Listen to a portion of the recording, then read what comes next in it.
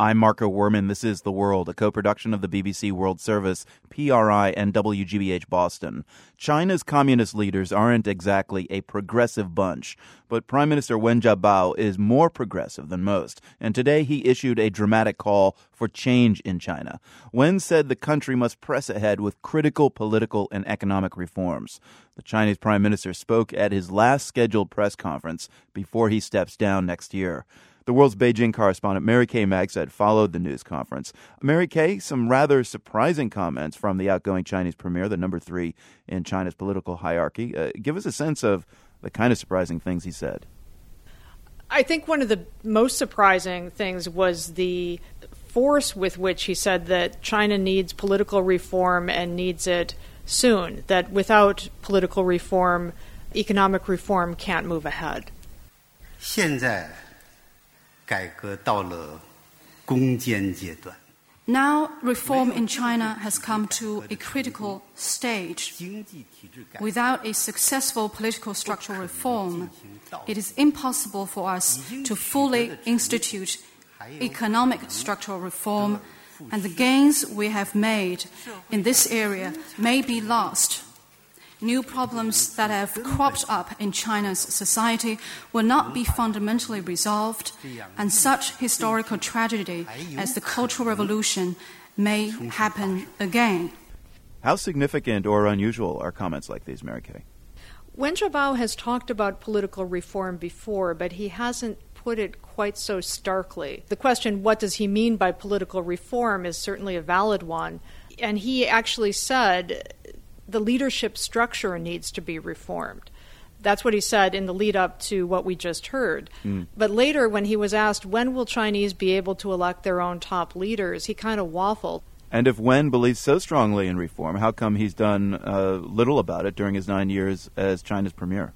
China's leadership rules by consensus, or at least by majority within the top 9 people in the Politburo Standing Committee. Wen Jiabao is one of the 9. He was in a reformist government in the 1980s. He was in the square with Zhao Ziyang, in fact, when Zhao was kicked out of office. But then Wen managed to survive and work his way back up the leadership structure. And, it seems felt that he could do more good from within than outside. But it turned out that I think history will judge this administration, these past 9 years, and it will be 10 by the time they're through, as one that made great strides in economic growth and in reaching out to new parts of the world, strengthening ties with Africa and Latin America, but also cracking down very hard on free expression and other civil rights at home. And it is an interesting question whether Wen could have done more and chose not to, or whether he did try within that group of 9 and just didn't succeed. There was an intriguing sense of humility in Wen's press conference today. Let's hear another excerpt.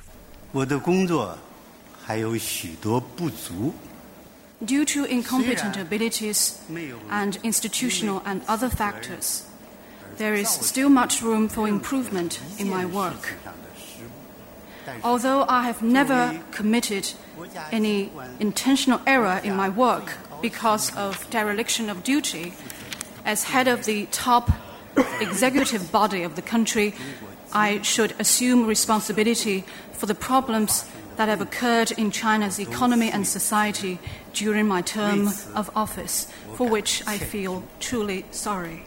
Mary Kay, should we expect this kind of contrition from an outgoing Chinese premier about what he couldn't accomplish, or is there something especially surprising about this expression of really near guilt? Wen has long had the persona of being a man of the people, of being Grandpa Wen, of trying to do his best and maybe sometimes falling short, but recognizing that.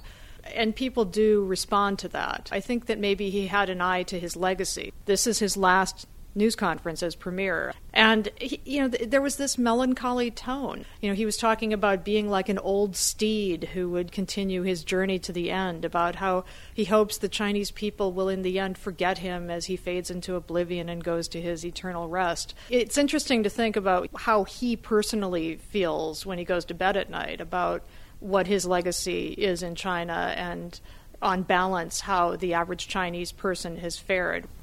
The World's Beijing correspondent Mary Kay Magstead speaking to us about the last news conference given by Chinese Premier Wen Jiabao Mary Kay, good to speak with you. Thank you. Good to talk to you too, Marco. Thanks.